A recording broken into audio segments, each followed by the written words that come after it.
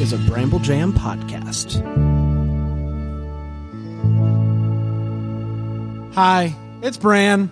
I love Hallmark movies. Hey, it's Panda, and I like Hallmark movies. I'm Dan, and I despise Hallmark movies. I'm Nikki, and I am the only female member of the Deck the Hallmark podcast. Whoa, I like this is the Deck the Hallmark podcast.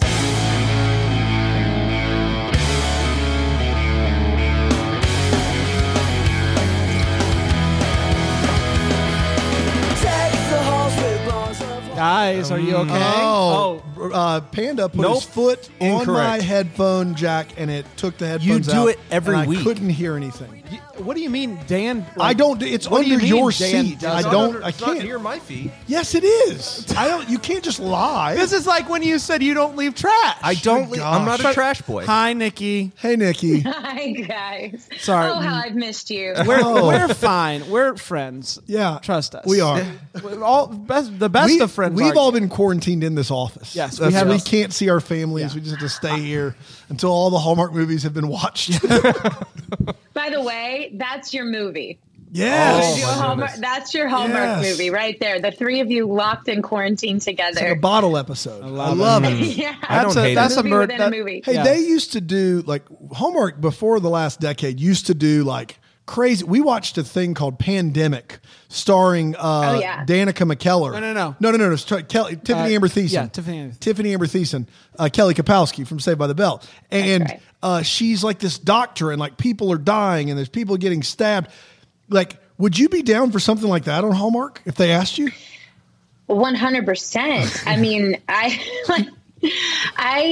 actually think, I love the format. I think these movies make people really happy, but I also think that the audience is hungry for movies like that, right? For movies that are dramatic and maybe go deeper into story, into character. And listen, anytime that I can play a doctor and do and like deal with that, I'm all in. My dream was to be a doctor in real life, but now I just get to play one on TV.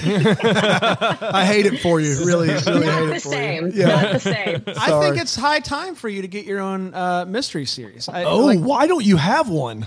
We're working on it. We are. We're actively with me at breaking news.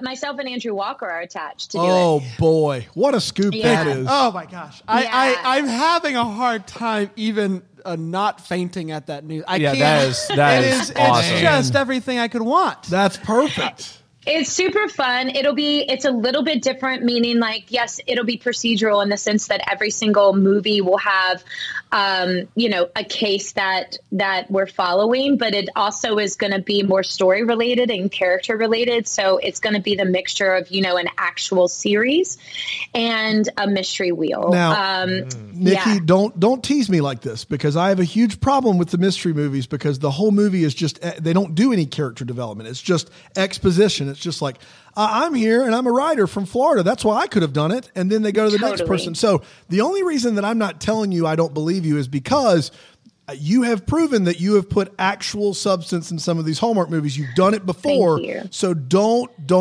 tease me though, Nikki. It better happen. Okay. Well, I'm a producer on it, Nice. so at least I get to have a voice in the situation. And, Joel Rice, which is one of the producers that does so much, a lot of the mystery wheels for Hallmark, he was the one that approached me about it. And it's based on a book series.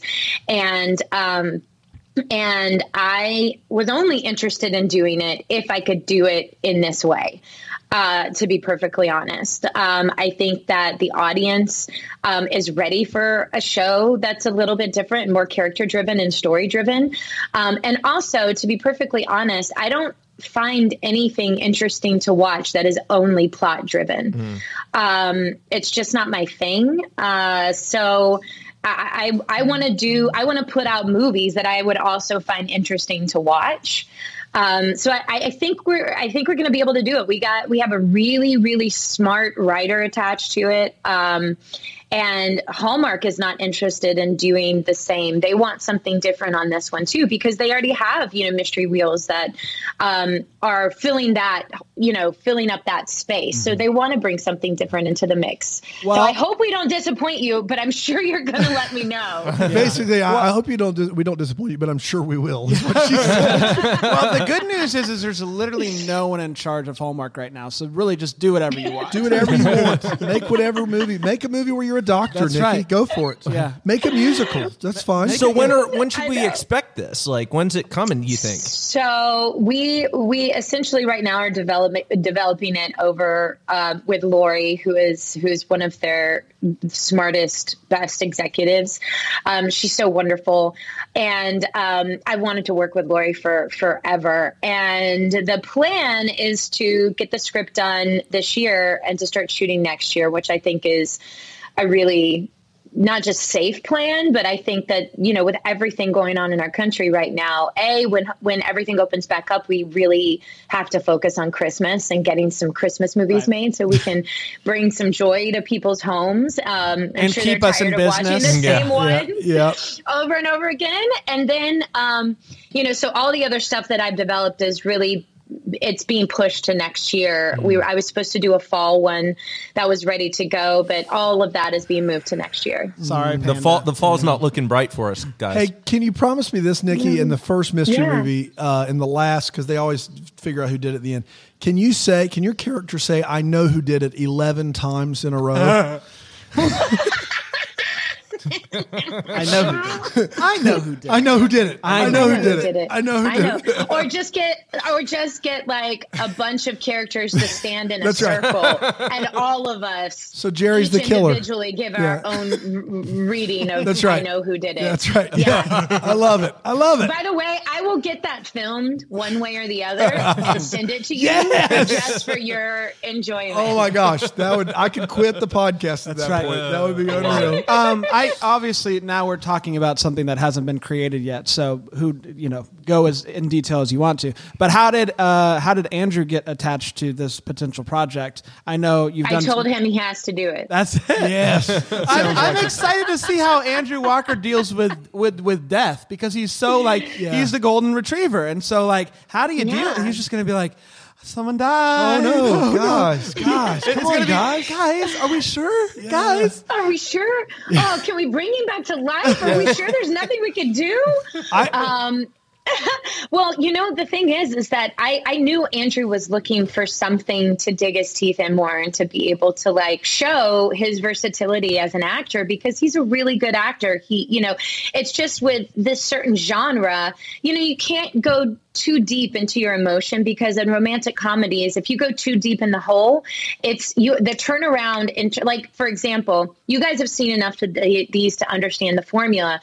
When you get to that all is lost moment, if you sink too deep in that all is lost moment with the tears and the sorrow and the despair, in 2 pages, not even sometimes it's 1 page later, you're running back and you're like, I'm sorry, I love you. So if you sink too deep in it, you can't rebound out of it. So there's you have to play to the tone. And I know that Andrew has been looking for something where he can really just do more and just experience that as an actor. So I just, I basically reached out to him and I said, I have this project. It's going to give you the opportunity. I don't want to be the one carrying this. I like teamwork. I like collaboration. I said, this is really a two-hander. And much like The Perfect Catch, which we're going to talk about, really was more of a two-hander, which I loved. They gave his character an actual arc and to help drive the story. And I love that. I think a lot of the times with the men, they kind of get these very ancillary characters, which is only to service the lead. And that's not really fun for them to play, but also it's if you can give every single character in your story some semblance of an arc, you should. So yeah, he was really excited to do it. And obviously the two of us have been trying to find something to do together for a really long time since A Perfect Catch. And I thought this would be the perfect thing for both of us to do. I love it. So by and large on this show, we make it a rule not to ask or talk about other stars while we're talking to a star of the Hallmark care. Network. I know you don't care, and that's why I'm okay shifting from Andrew Walker to Michael Rady very briefly. We had Michael Rady on the show, and you just need to go listen if you haven't. It was almost like he had booked his entire day off just for us. He had nowhere to go. He gave us such a hard time about having to wrap up the interview because we had another podcast. He was just the most delightful human being, and we were overwhelmed. It was unreal. And you told me that he was like your creative's like soulmate. And I kind of want to see a mystery where Michael. I feel like he should have a pipe, like a corncob pipe. And I know. He would be a great mystery guy. But I just wanted to say good. You were 100% right about Michael Rady. He was just unreal good. And you're responsible for that interview, Nikki. You're responsible for that because you hooked us up with his. Content. Thank you so much. I didn't know. So it's all because of you. Please. Honestly, thanks for saying that. But I would like anyone that I know or anytime I can help you guys out with an interview, of course I'm going to do it. I love you guys. And also, I just think people need to hear from Michael Rady as much as possible because he's just the most wonderful. He's just such a wonderful inside and out. He meets every moment with curiosity and play and kindness and love. And he's the greatest husband and father, and on a set, just the best teammate that you can possibly have in the world. And I just want more people to know him. So thank you guys so much for having him on. I'm so happy you had so much fun with him. Oh, man, it was great. So you've been in quarantine like the rest of the country, the world really for a while. March 13th. March 13th. Not that you're counting, of course. Not that I'm counting the dates or anything, but March 13th, Friday, March 13th. You're a creative person, and obviously you're still doing work, trying to create ideas to kind of move forward in the future. How is that? Has that been a struggle for you to just to stay busy, keep your mind active and creative to try to figure out things? Because that seems to be something that you really enjoy. Has it been a struggle for you having to just be home and you can only be creative with here's some ideas I have and not be able to execute those, or has it been a good practice for you? I've actually in some ways been busier than I ever had because it's, all of my development projects, because I do that for Hallmark, but I also have 5 other projects that are non-Hallmark related that my writing partner and I've been working on and developing. So everything kind of moved forward and took off. So, and 3 out of those 7 projects, my writing partner and I are actually writing.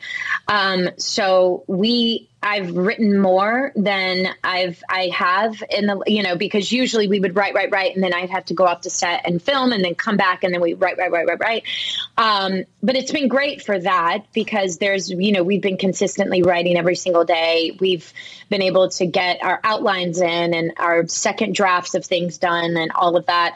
But yes, I think that I am just now going into month 4 of this, starting to feel the itch of wanting to get it on its feet. I'm just now in this last week starting to feel that itch. I used to be a person who only thought that my purpose was acting. And this was when I was in my 20s and really young. And the truth of the matter is writing creatively fulfills me in the same way that acting does. It's actually harder in a lot of ways. It's much harder because you're creating worlds. As an actor, you're stepping in, you have to understand the world. You have to do a lot of work on your character and your relationship to all the other characters, but you're not creating the world. And, I just have such respect for writers. I wanted to be a writer for a really long time. I was a writer for websites like She Knows, and I wrote for women and on behalf of women. But to move into screenwriting and having that be now 50% of the work that I do, it's a real honor. And I just love it. Even the tough days when we're stuck and we're like, how do we address this note or how do we break this story? I love being in the trenches with that. Yeah, it's super fun. It's just another way to exercise creativity in my brain. And, but yeah, I'm ready to get on set. Did you have to like schedule it every day to kind of make sure that you're getting it done? Like I'm going to write from this time to this time. Oh, yeah. So we do. We schedule all of our times weeks in advance. My writing partner and I, we have 4 kids between the two of us. She has 2. I have 2. We're also teachers. We're also, like we both teach at the same acting studio and at UCLA. We both have a lot of stuff going on in our lives. So the only way that we are able to get stuff done is to schedule it into, like, for example, I'll get off with you guys. I have 2 writing sessions today, and I'll work on one for a couple of hours, and then I'll go and work on, we optioned a book and we're trying to take that pitch out. And then we'll work on that for a few hours and then, close up shop for the day. And then I'll clean and wash toilets and cook spaghetti, which is what I'm cooking tonight. And then make sure that the kids get showers and get to bed and do all of that stuff. So you're just really lazy is what you're saying. You've just been sitting around the house doing nothing. Super lazy, eating some Cheetos, watching movies, watching Netflix. Is there any, it's quarantine though, Nikki, 3 months. There has to be some downtime. Like what's the go-to like family, like, are you guys watching, like, is there a show you're watching on Netflix or something right now? Or are you just, oh my gosh. So I don't know about you guys, but one of my favorite television shows that's ever existed in the history of TV is Friday Night Lights. It's so good.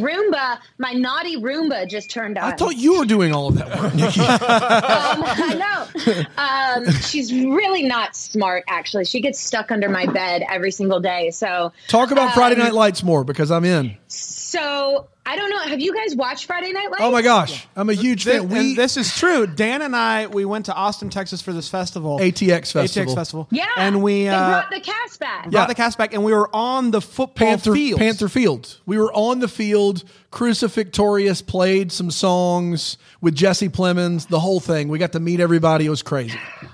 That is so cool. I am so jealous. Honestly, Kyle Chandler and Connie Britton are my favorite relationship ever on television. Both of them are so sexy and just so, I'm obsessed with them. But that show itself, because being from the South and being from that town, I grew up in that town. Yep. I've never seen anyone nail the tone, the feeling, all of it, the way that Friday Night Lights did, and the story, all of it was just so good. So my husband, after years of talking about this show, he finally started it. So we are on, and of course I'm rewatching it with him because like I'm obsessed, and I've seen the season. This is probably my 4th time. But we're on season 2 right now, and it has been so fun. He's addicted. He, like, the second the kids get to bed, he can't get on the couch fast enough to turn it on. So we're doing Friday Night Lights right now. What are you guys watching? So I do want to talk a little bit more about Friday Night Lights before we go further, because I have to. I can't help myself. Coach, I was a basketball coach for 15 years. Coach Taylor. You were? Yes. You didn't know that? I was. I did not know that. I played basketball. Yeah. I coached against Zion Williamson. You may know who he is. I do. In high school, his team and my team were in the same region. And so I coached against him all 4 years that he was there. I was done with it. I was on ESPN in the background getting dunked, my team was getting dunked on and just getting mad a bunch. But Coach Taylor by Kyle Chandler is one of the few times that coaches are portrayed correctly, I think, in TV and film history. Totally agree. He crushes. But I always tell people who've never seen Friday Night Lights that they can skip season 2. It frustrates me, the storyline of them hiding this dead body.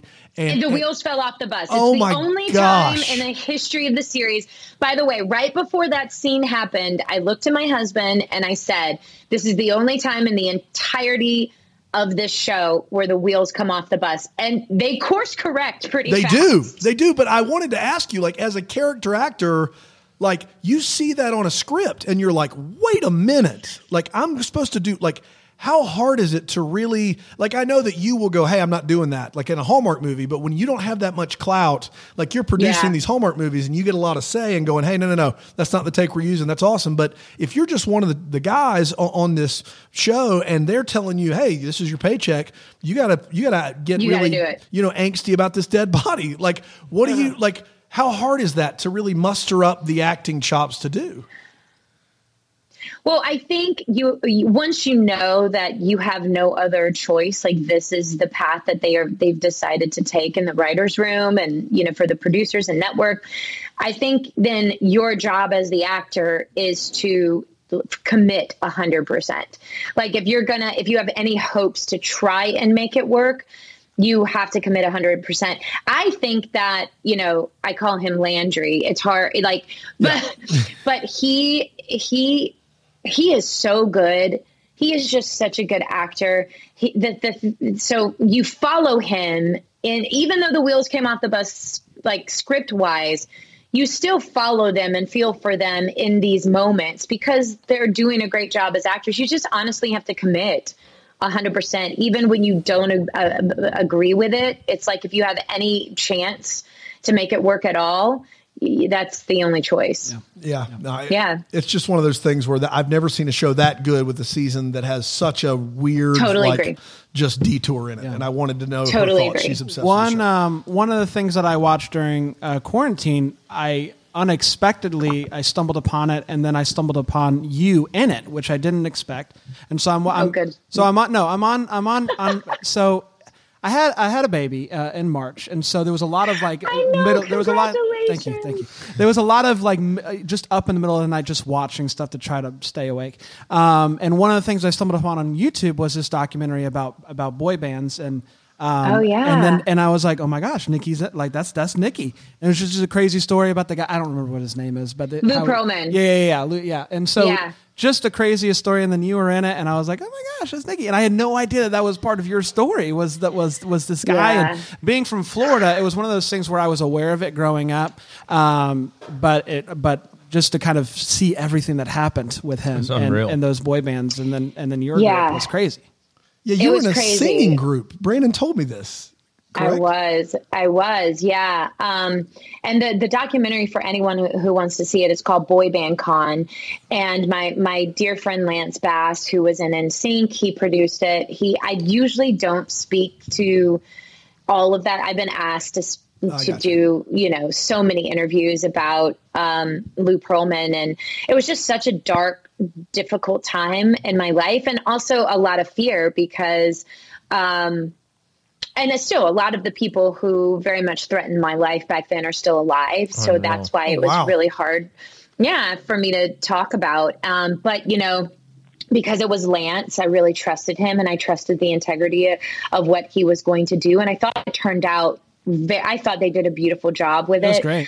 And it's a cautionary tale, really, because here I had added a lot of experience in the business, and I had that, and I talk about this in the documentary. I knew in my gut that something was off, and I still said yes. Because sometimes but granted, I was a kid, I was 17 years old, actually, when I first started it. But, and you have this dream, and it's so big, and it's this thing you wanted to do, and you've worked towards your whole entire life. And it's really hard, especially as a child, to walk away from something, even though deep down, it is not right, to walk away from something that is so big. And I think, if anything, I hope the documentary serves as a cautionary tale, because I've never again in my life not listened to my gut. When something told me something was off, I listened, no matter how bad I wanted it. I think it's clear that has painted your career. I mean, we talked to a lot of actors on here who are like, yeah, it's so cool to work for Hallmark. Everybody's nice. I just get to show up and play something. You love Hallmark and love the brand, but you also want to make sure you have some control over your own destiny. Like, it's important and not work with crummy people. That's right. Like, you want to choose who you work with. You want to have some say over the script and how things are like.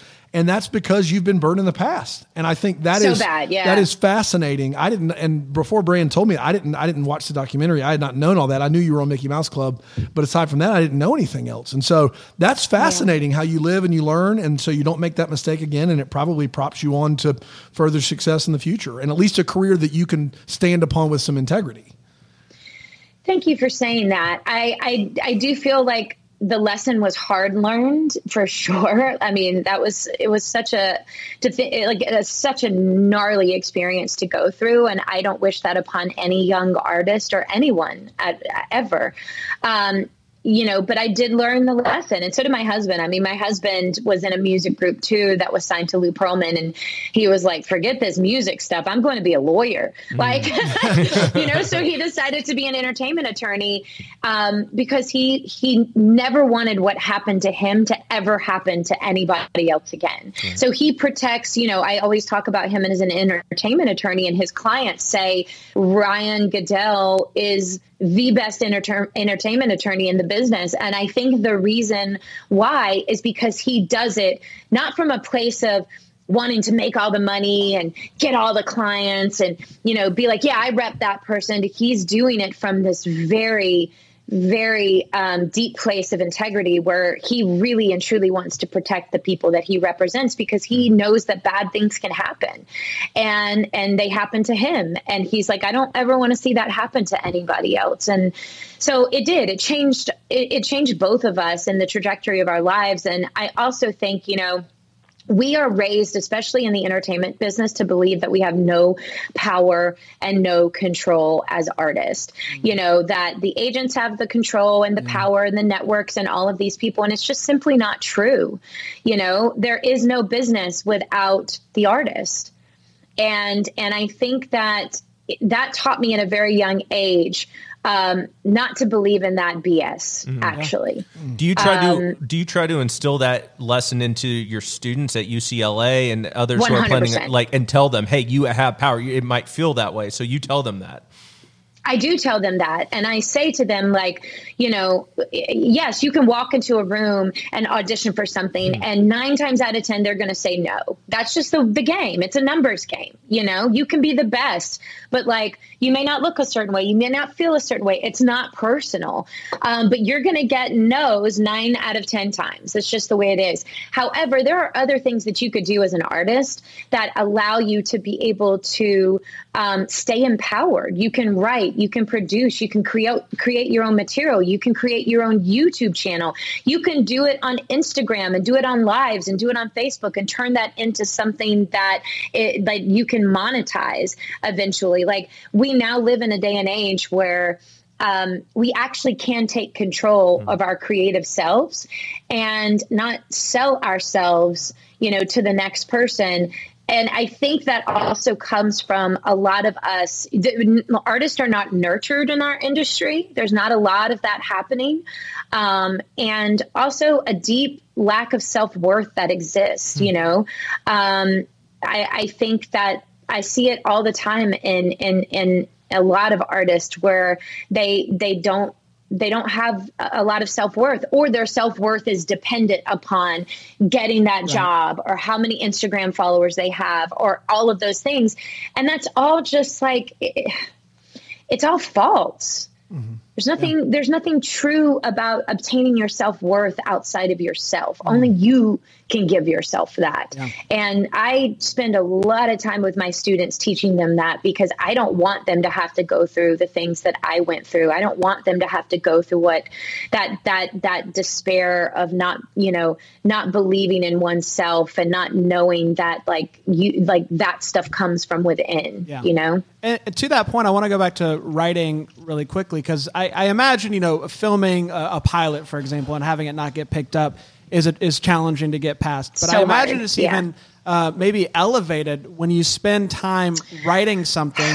Like you have this idea, it's such a good idea. I'm going to spend time. I'm going to write it. I'm going to develop it. I'm going to pitch it. I'm going to try to sell it, and it doesn't get picked up. How do you deal with that as a creator to be okay with, hey, I'm going to write this. I think it's really good, and nothing might happen with it. Is that really hard to get to the point to where you're okay with that?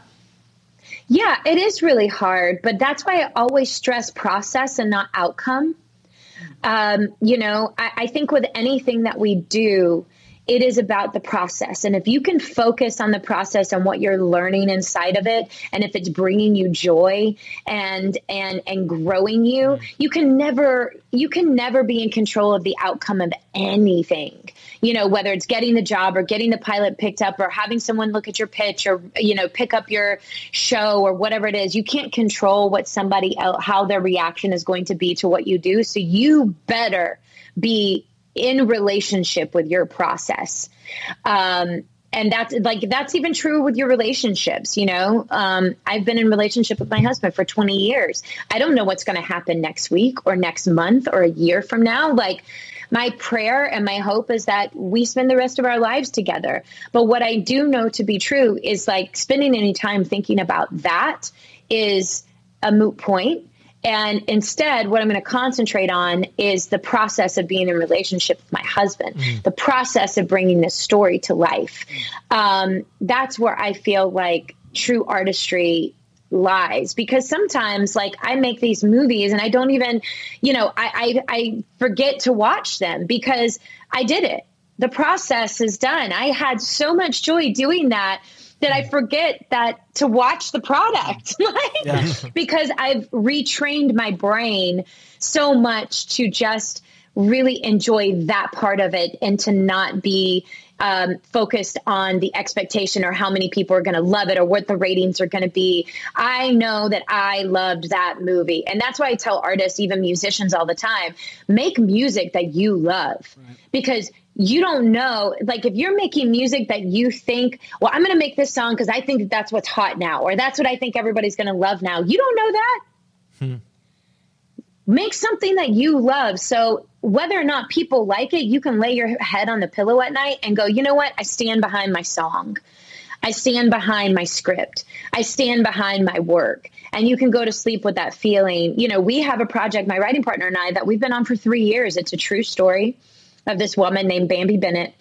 We have her life rights, and she was falsely accused and convicted of the murder of her parents when she was 33 years old. Wow. And her life story it's remarkable. And we spent the whole first year just collecting data. We talked to lawyers. We have probably 60 hours of recorded phone conversations between lawyers and private investigators and Bambi and all the different characters and people involved in her life. We spent a year just doing that. And we're now on, you know, our director has given us notes. We have a director attached who has given us notes for the third draft. We're now finishing that up today, actually. And maybe nobody will buy it. Maybe nobody will buy it. And we just spent 3 years of our lives on this thing. But I got to tell you, the writer that I became along the way, there's no amount of money that would be able to take that away from me. Because I became the writer that I am today working on this project. And that's the thing that I want to choose to focus on. Of course, it would be heartbreaking for it not to get picked up, but, you know.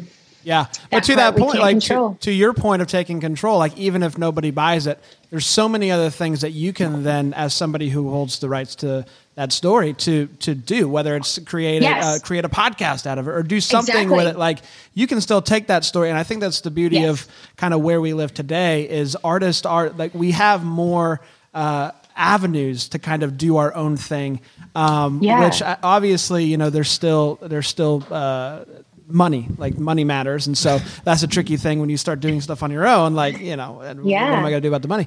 But like, as somebody who just wants to tell the story, like, there's so many different ways to do it. And so just kind of trusting that people, and if anybody hears it, if anybody sees it, it's worth it. So it is. It's so true. It's a good time.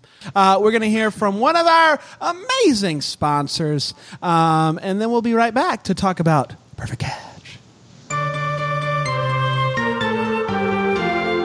Nobody likes to talk about death, and I understand that completely. However, we love to talk about being prepared. And here's the thing, is if you want to be prepared for your death, when it comes to taking care of your loved ones, you need to have a will, maybe a trust. You need to have a power of attorney. These are things you need to do that you probably have been putting off for a long, long time. Well, here's the deal. Our friends at Trust and Will are going to help you do that, get it over with, get it done, so you're taken care of. It takes 15 minutes on their website to finish this online quiz, and starting at $69, Trust and Will set you up with the best options for you to make sure that your family is taken care of. All of their documents come with a power of attorney and important health documents. They're all shipped in beautiful folders. You can print them out from home if you'd like. This is the time to get this done. Take care of those around you by taking care of yourself and your things when you die. I went to a lawyer to do mine. It cost over $1,000. You can do it right now for under half that at Trust and Will easily, and it starts at $69. All you got to do is go to trustandwill.com/deckthehallmark. That's trustandwill.com/deckthehallmark, and you'll automatically receive 10% off of your purchase of a trust or will-based estate plan. Trustandwill.com/deckthehallmark for 10% off. Do it today. A few years ago, I was browsing the internet because I wanted to buy a coffee machine that specialized in cold brew because I really like cold brew coffee. Ooh. And Google led me to a site called The Grommet. And I bought this cold brew set from The Grommet, and I still have it. I still use it. I still love it because The Grommet is the place to go to buy really unique things, maybe a Father's Day gift that you can't find anywhere else on the internet, and it's quality stuff. I love the cold brew maker that I bought. It's super easy, and if you have a father in your life who is maybe a cold brew fan, I would highly recommend it, but I would also just highly recommend going and scrolling on the website. There's a lot of just really fun stuff that you go, I don't know if I need it, but boy, do I want it. Isn't that what you want from a website? So go to thegrommet.com, start searching for your Father's Day gift today. Your father will not be upset about whatever it is you buy from The Grommet because everything is that good. So go to thegrommet.com /hallmark to get 15% off your entire purchase. That is The Grommet, GROMMET.com/hallmark, 15% off your entire purchase. Buy your papa something awesome today.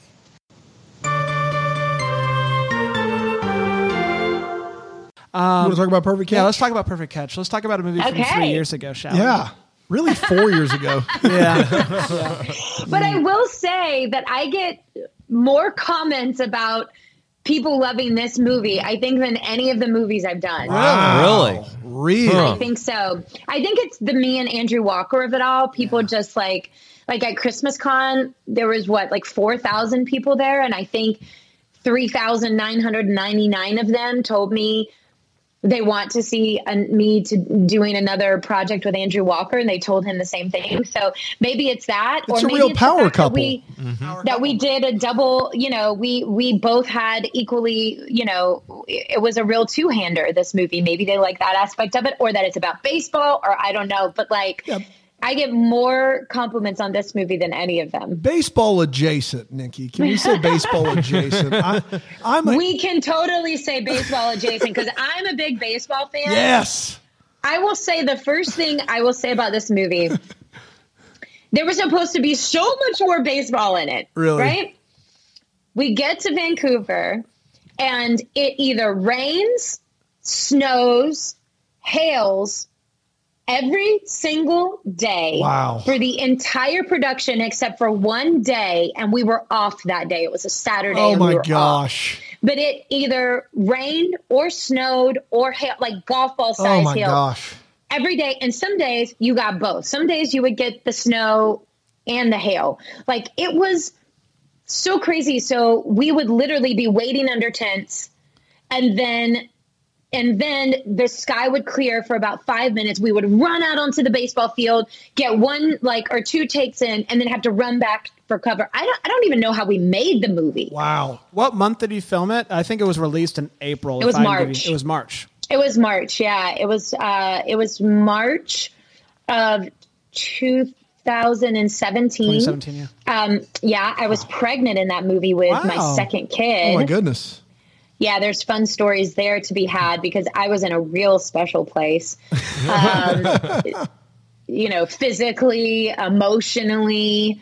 But I was pregnant with Bennett. I think I was I was still in my first trimester. Yeah. I was still early. Yeah. Right. That's when it's fun. First trimester. Yeah. Oh yeah. Vomiting all day long. I couldn't hold anything really? down. Oh my goodness. Oh, all day long. There was a rumor on set, not to get too TMI, but there was a rumor on set that I found out about that they thought that I had irritable bowel syndrome because I was constantly running to the bathroom. That's great. And I know. And I was like, oh my gosh, no.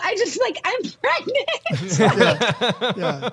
And I spread the rumor about IBS. Yeah. I'm having a child. Well, and I know also, like, my wife with the first trimester, she was just so tired in that first trimester. So tired. And you're having to go out there and brave the elements. Perform. Oh, God bless goodness. you. God bless you. But baseball, back to baseball, if we could. Back to baseball. I feel like you may really enjoy baseball, but everyone that has to perform baseball activities in this movie doesn't at all. Andrew has played his share of hockey, but none of that involves throwing something overhand, clearly. The kid is adorable in this movie, but like, whoever dressed him for baseball dressed him to try out for Newsies. Like he's got four giant hat up here and 4 different shirts on, and he's like waving it. Is he trying to aerodynamically create some drag? Like what is happening, Nikki? Where he can't just wear a shirt and shorts to practice baseball. It was snowy. It was so cold. It was so cold. That's why he was in 3 layers all the time. Yeah. And we kept thinking, well, what if we just layer things, but we have T-shirts on underneath, maybe, because Hallmark kept giving us notes. They would see the dailies and they'll be like, why are their lips shivering?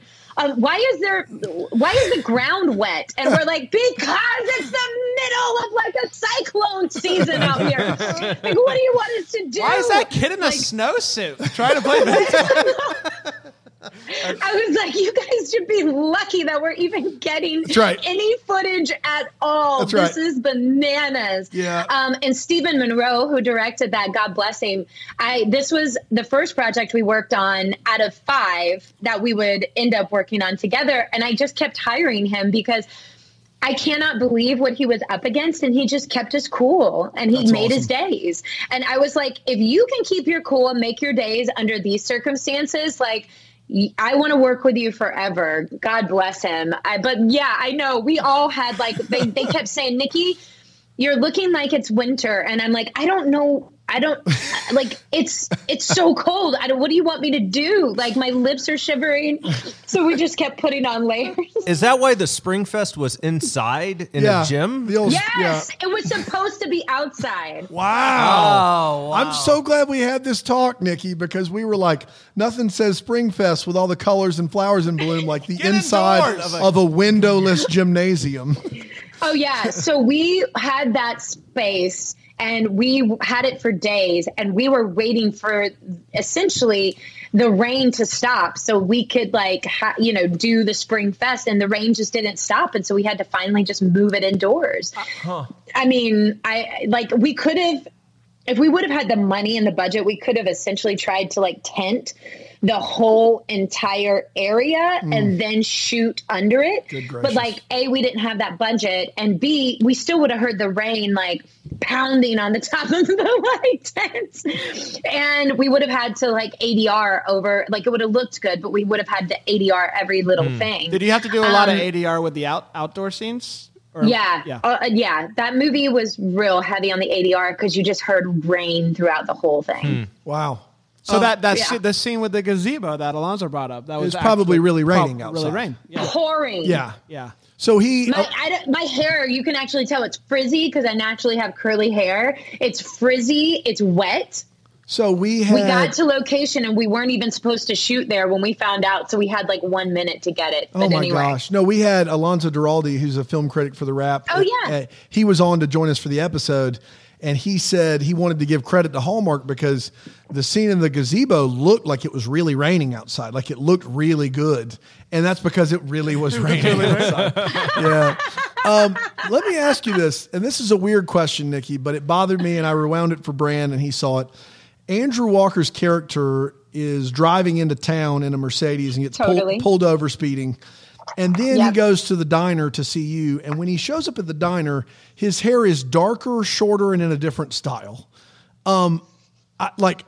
Nikki, I don't know how to it was he's got the classic, just blonde, brown Andrew Walker cut. And then he gets to the diner. It's a different style and his hair's really dark. What's going on there? Do you know anything about that?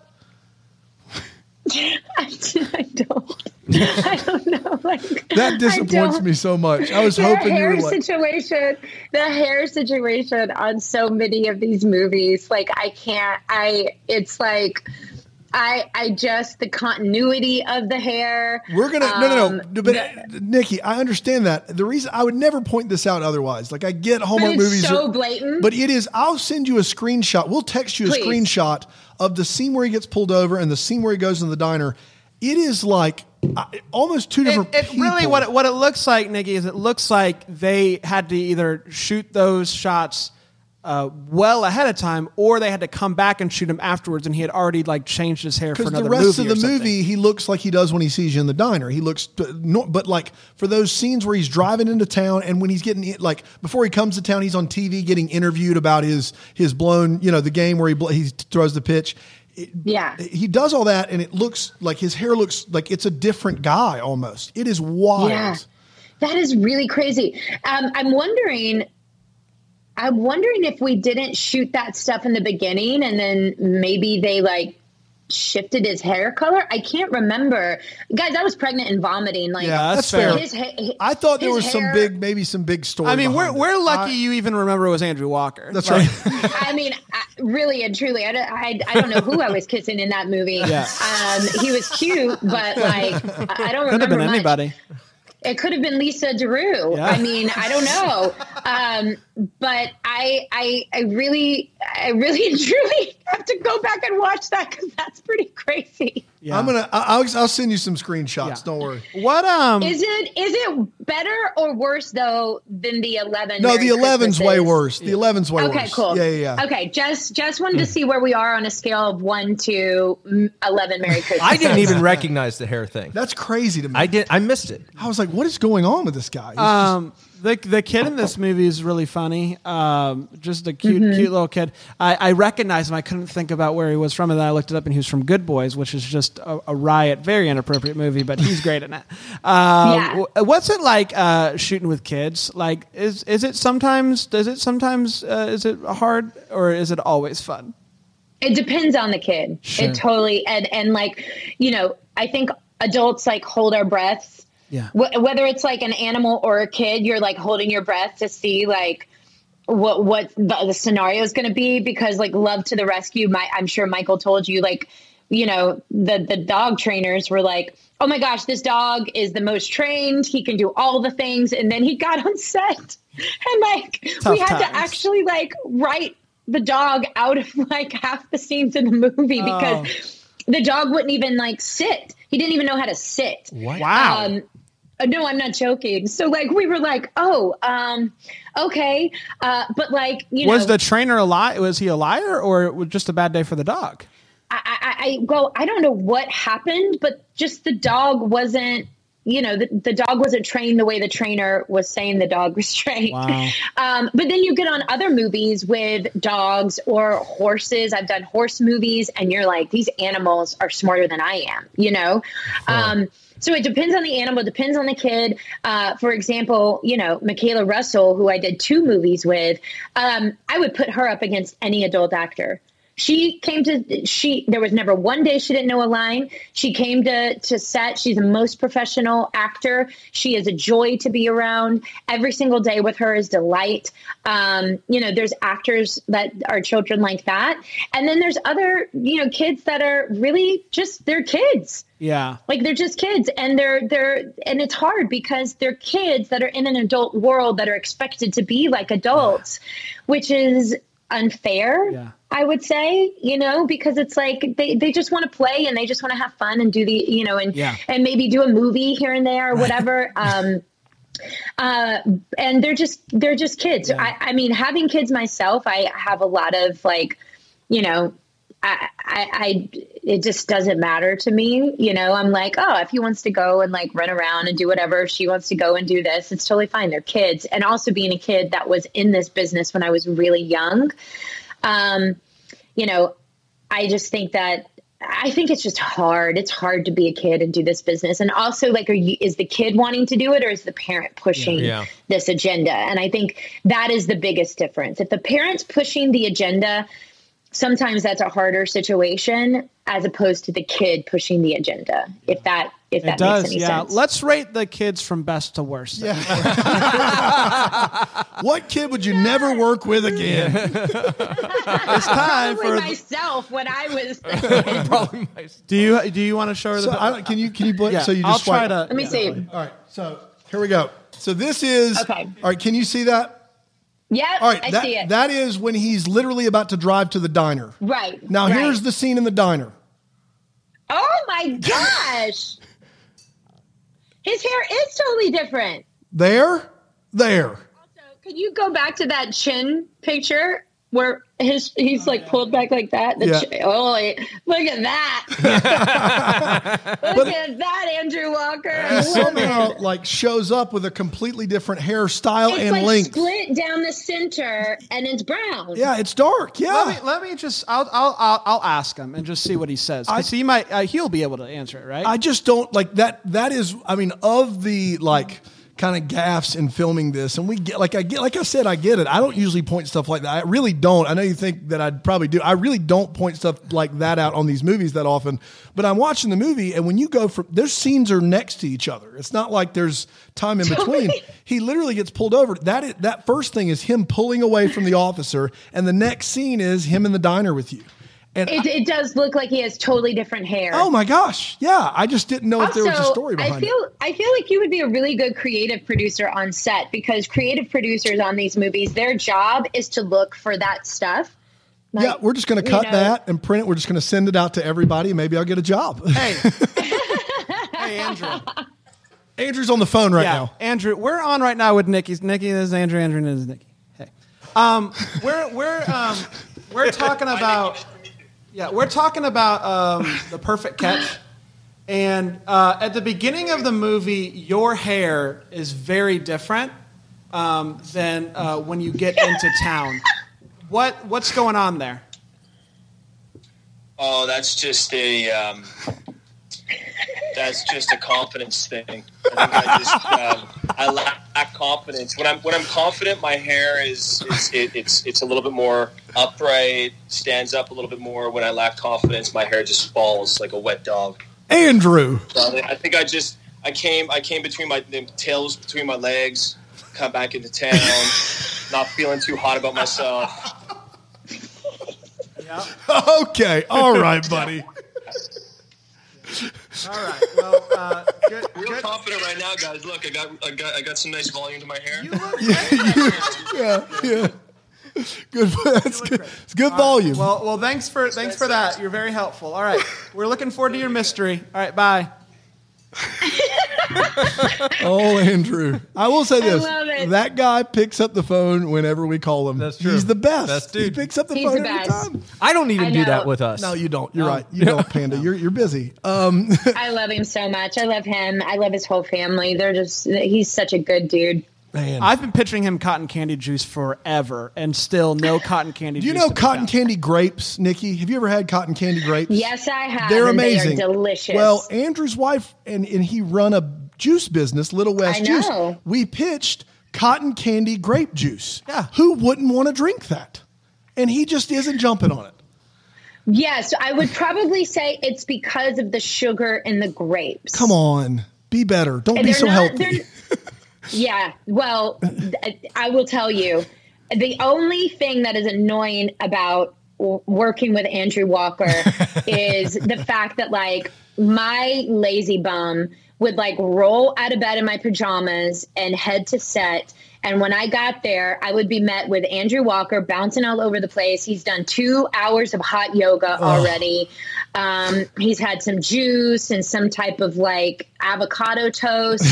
and like, I am trying to get 5 of these down my throat and like literally in my pajamas. And I'm like, this is the only bad thing with working about you is I just feel so much shame about how I am not working out. I'm not eating right. I'm not. Andrew does strike me as a guy that is like when we met, he came to our live show in Los Angeles, and I'm just telling you, He was the same dude that we talked to on the phone. Yep. Like, he just was like, I'm here for it. I'm sure that's how he shows up to set. I'm sure like what we got was the same guy you got on set. He just is that kind of dude. 100%. That's great. He is. He's down to clown. He really is. He's down to clown. And also I think like for me, especially as I've gotten older, like in my relationships with people, I'm just looking for authenticity. Yeah. You know, that's what I'm looking for. And like, are you the same person in your house that you are with me? Are you putting on some kind of act or show, or is this who you are? And that's just who he is. And I love it. I love his like endorphin fueled, you know, positivity that he comes into every moment with, and he's passionate, and I just love him. Fantastic. And the occasional free juice hookup. Yeah, come on, free juice. I'm still waiting for mine. Oh wow! So Stan, we have a couple of what the hallmarks from the movie, which is things like we still have like, questions about that don't make any sense. One towards the beginning of the movie, you mentioned graham cracker flashcards. Yeah, I got to know about those. What in the world? Does that ring any bell? And if so, what's a graham cracker flashcard? I'm trying to think. I'm wondering if I just ate the graham cracker. Hey, Nikki, when you were in the toilet vomiting in the first trimester of your pregnancy with your second child, did you think, man, got to get my head on straight, Nick? In 3 years, some dude in a beard in South Carolina is going to be asking the hard hitting questions. Graham cracker flashcard. What is it? I'm trying to remember if they were like words or you know, phonics or something that were actually like connected to graham crackers that I would use, or if you like, you know, because you're a teacher, like if you can or a history teacher, right? Still? Yeah, I was for 15 years. Yes. Not anymore. You were for 15 years. Talk about Hallmark. Or if it was like if you get this, then you get a graham cracker. I can't remember. Like, did I just bring it up? Yeah, you're just like, hey, you're like, how the math test? Did the graham cracker flashcards work? And he's like, I aced my math test, and we're like, okay, good. Yeah, I would. Nobody explained them to me.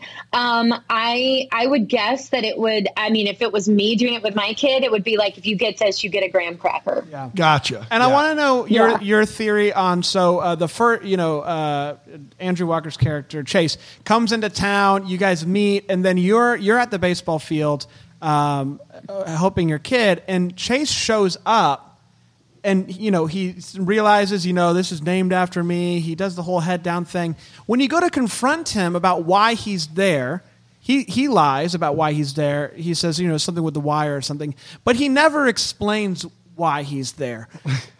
Why do you think he's there? Did he either A, know that you were going to be there, and if so, a little bit creepy? Is he going to try to lay low outside of a baseball stadium with his name on it? Yeah. What was he doing there? Right. So this is these. So just so you know, I did not produce this movie, but these are things that I like to call, like in scripts, where they're like oopsies in terms of like you. So I'm really big on giving an emotional reason for every moment to exist. Like, for example, why did he drive himself to sit outside the baseball field? I know that the writer was looking for a way for the two of us to just connect, and then it's a baseball movie, so why not on the baseball field? And this is one of those moments where the actor has to give themselves an emotional reason for them to go. And I think what Chase was trying to do is reconnect to the part of him that just used to love to play the game. So, Love you know that. how you go back to the places as you're a kid, when you're a kid. Absolutely. So the problem is that they don't explain that in the script, but for Andrew, his actual emotional reason for being there was to try and reconnect to something, like try to have that feeling for when he was a kid. Get that passion for the game back. Instead, just kind of looks like a little creeper, but you know, it's fine. Exactly. Sometimes that happens. You know. Yeah. Hey, He did look creepy. Yeah. Can you tell me, I want to know about Wesley's Little League coach that retired from coaching Little League. You know how those Little League coaches, they hang the cleats up. They put in their 30 and they get their pension and they're like, all right, I've got my retirement. No more of these rugrats. Who retires from coaching Little League? Like, can you explain what happened there, please? And it sounds very abrupt because he retired and like gave no thought to he's like, listen, I'm out of here. I don't care who replaces me. I cannot do this again. I'm done with the kids. Sure. For sure. It was like, in my mind, I was like, maybe it's a grandfather who like just, couldn't physically do it anymore. Or like maybe, maybe it was a father who just had a newborn, and you know how that is. But they didn't quit, Nikki. They didn't quit or resign. They retired, right? So they put in most people retire to coach Little League. Yeah, that's right. All right, I've retired. Now I'll coach. They didn't Little have League. a kid on the team that aged out. They did this, and then they said, "I'm retiring from this profession." Our kids must have been real pieces of work to make him go as far as to retire from something that you actually can't retire That's right. from. That's right. That's great. I just need some clarification about Jessica's culinary cooking and her love of food. Her culinary cooking. Yeah, her culinary cooking. Okay. Does she specialize in corn dogs and empanadas? Are those like the two? Like, I just want to clarify because this, corn dogs and empanadas. Those are the two cornerstones of American food right there. I can't even tell you. I will never forget actually being in that food truck being in that food truck and then like, being in the food truck and then being like, what are we serving? And it's like empanadas and corn dogs. And I was like, I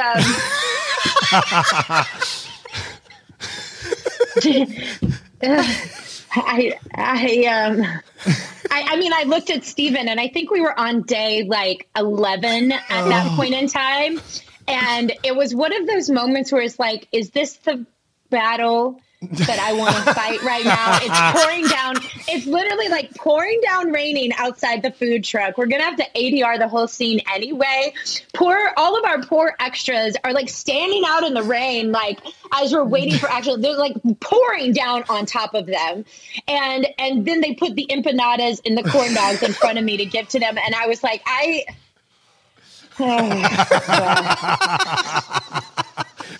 No, this was your Landry hiding a body moment, is what you're saying. It was honestly like it took everything I had. I said, Steven,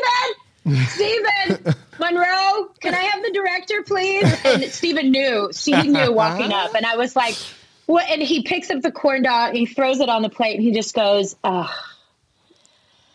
"Action!"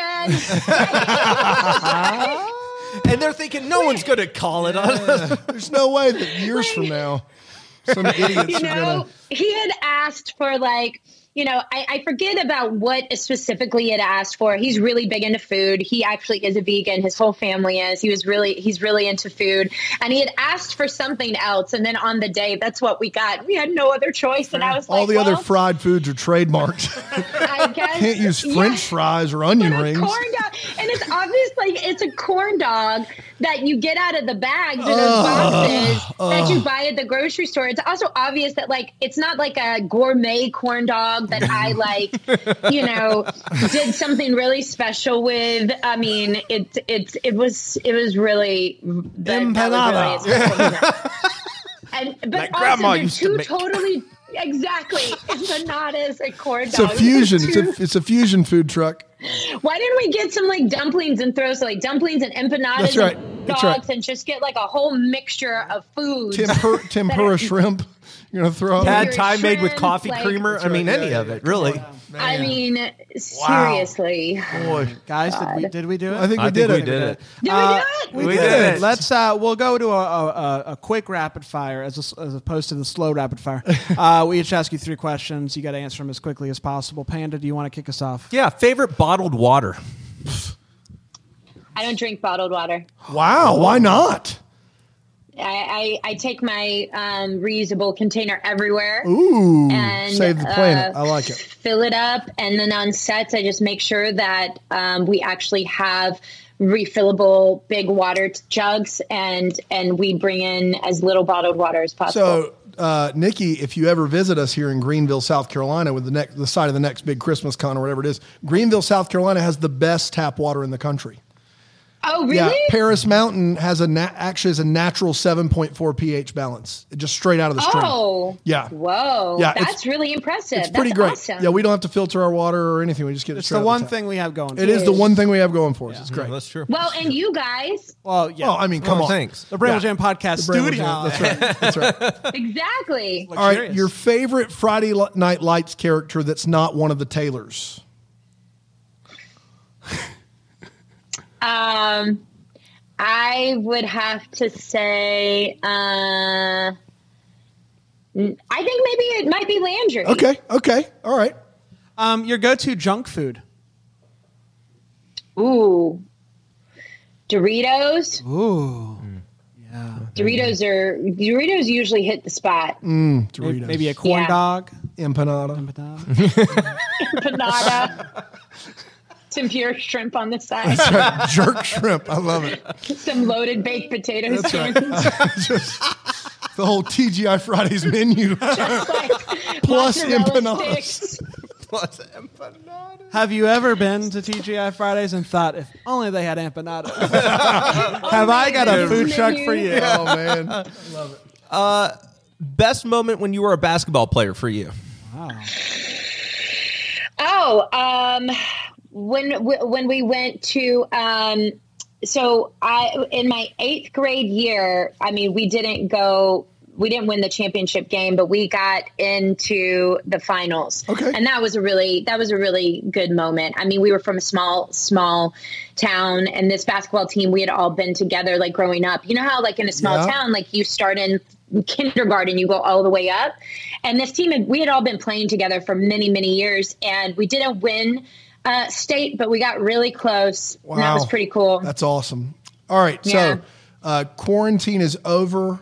We have a vaccine for COVID. Is it? No. It's not. Oh, you mean in the future. For the question. I'm sorry, Nikki. I didn't mean to do that to you. She's like, I gotta go. I gotta go. Grab my coat and an empanada on the way. Grab my coat and an empanada. So quarantine is over. They have a vaccine for COVID. You can go anywhere and do anything. You can hug people. It's all fine and good. Where is the place that you are going first? I'm going to see my family in Georgia. That's right. That's so sweet. I love it. Wow. The second I can, I'm on that plane to see my family in Georgia. Wow. Love it. Man, that's awesome. Yeah.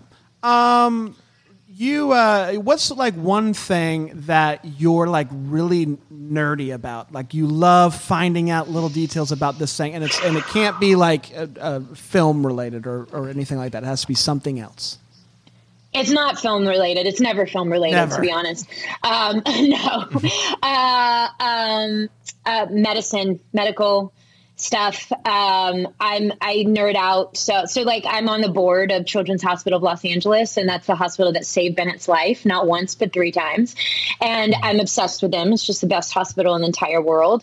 And they now have learned that zebrafish has 80% of the anatomy that human beings have. Oh, wow. And so they're now learning to do not just like specialize in very rare cancers. They are learning things about how to treat heart patients, blood disorders through the use of zebrafish. So we were able to raise enough money to get a giant zebrafish tank and facility at CHLA, so we can study not just new ways in which we can help save children's lives, but new medicines that can be developed by studying zebrafish. That's crazy. Wow. That's so awesome. like that stuff, just like I get so.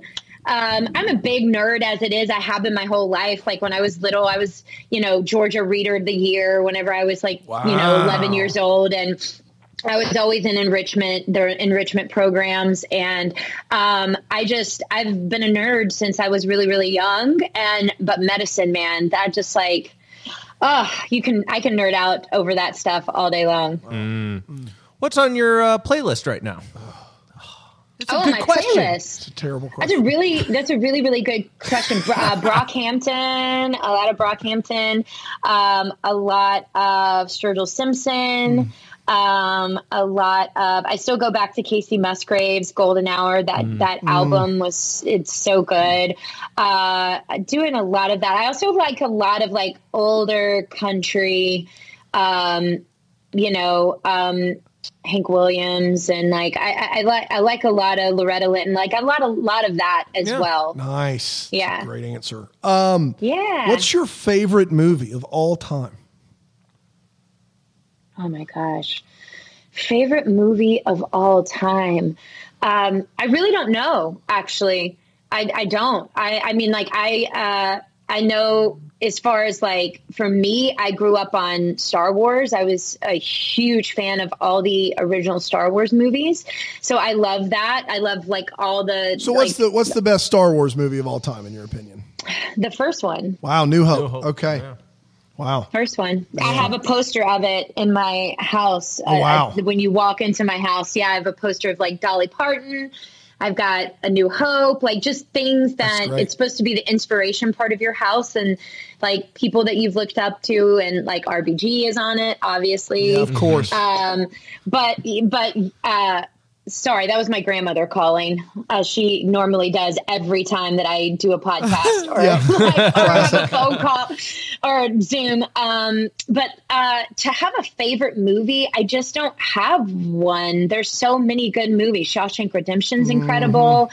What's your favorite movie? Actually, Shawshank Redemption would be up there for me. Like from a standpoint of like why you go to the movies. Like the last 30 minutes of Shawshank is just like a symphony. It's so wonderful. It's just such a perfect movie. Yeah, it gives you all the feels. M. Night Shyamalan signs all day long.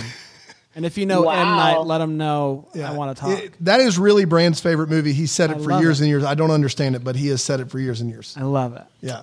That's a good question. You're a Star Wars guy. I'm Star Wars New Hope, yeah. You like New Hope the most? I've told you this before. I think Empire's their best one, but the trench run at the end with the Death Star is the best scene in Star Wars. Amazing. Yeah. Amazing. It's the best one. So good. Yeah. And I also use Star Wars with my kids, to be honest. Like you can trace everything back to Star Wars. Oh, yeah. Like I use like a lot of things, like even what's going on right now in society. Like how do you explain this to kids? And I go back to Star Wars and I use Star Wars to sometimes help, talk about like really big things or important things to my kid and put it in a language that they can also understand, like talking about the Rebel Alliance and the Force, and like the Force is like God.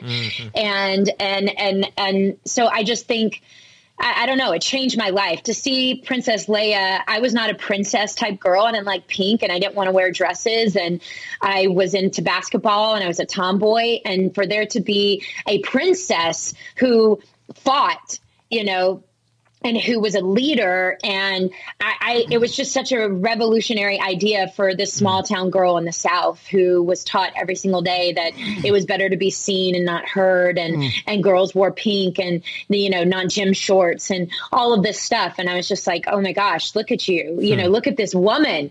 That's the kind of princess I want to be. Awesome. I love that. I usually get silly here at the last question, but I have a question that's not silly, and so I want to ask it just because I'm interested.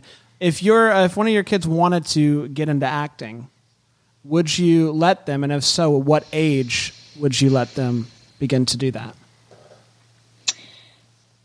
Well, that's a good question. I mean, I think that if the kid was like I was, the parent doesn't have a choice. I mean, I was driving that train. My parents never wanted me to be in this business, ever. They still don't, to be honest. My mother would love it if I would pack my bags and move back to the farm, be a teacher, do something, normal. And she would love it. So it was me driving that train the whole way. I knew what I wanted to do at 3 years old. I just knew. And if it's that kid that's like, hey, I'm going to leave home and I'm going to go do this thing unless you support me, then you get behind it and you figure out a really healthy way in which to help that kid, your kid, move forward in an industry that can be really tough. I would say my biggest thing would be that they would have to still put school first. Yeah. You know, I got my college degree, even though I've been an actor since I was a kid. And it's one of the things in my life that I am most proud of because I sometimes had to do it 2 courses at a time. Like I would be on set 15 hours, but I would be in my trailer on my breaks, reading, writing essays. And it gave me something else to think about that was not just the entertainment business. I think that's a lot of us in this business can become such tunnel vision that we forget that life is happening outside of this thing. Really important life, actually the stuff that like really, really, really deeply matters. It always kept me, this is my job, but all of the stuff that I'm learning, this is really important stuff that's going to help me be a good human being in society. And this is the stuff that I need to teach my kid. And so like, for me, it would be like making sure that he understood that like, this is just something you do as a hobby. Going to school is your job.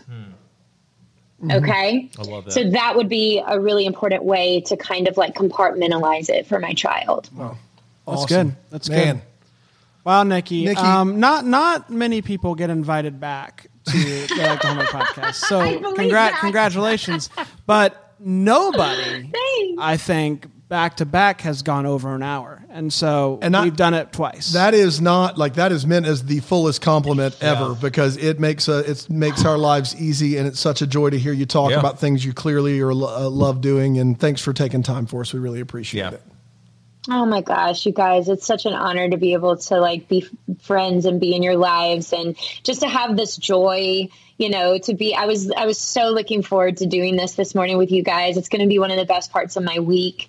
And, I love y'all. I think you're wonderful. And I would love every time. I mean, it's only been twice, but like, I'm hoping there's a third at some point. No, I think we're done. You're like, I think this is good. I think I had enough. This will be the last one. So you guys, since this is our last one, I would like to, I'm just joking. Thank you so much. Thank you so much for having Nikki, me. Maybe we'll start a podcast together. That's right. I love it. Yeah. Let's see what happens. Yeah. Nikki, we love you, and may we be the first to wish you a Merry Christmas. Merry Christmas, guys. Deck the Hallmark is a Bramble Jam podcast. It's presented by Friendly TV and recorded live in Greenville, South Carolina at the Bramble Jam Podcast Network Studios. It's produced by Brandon Gray. You can find out more information at deckthehallmark.com.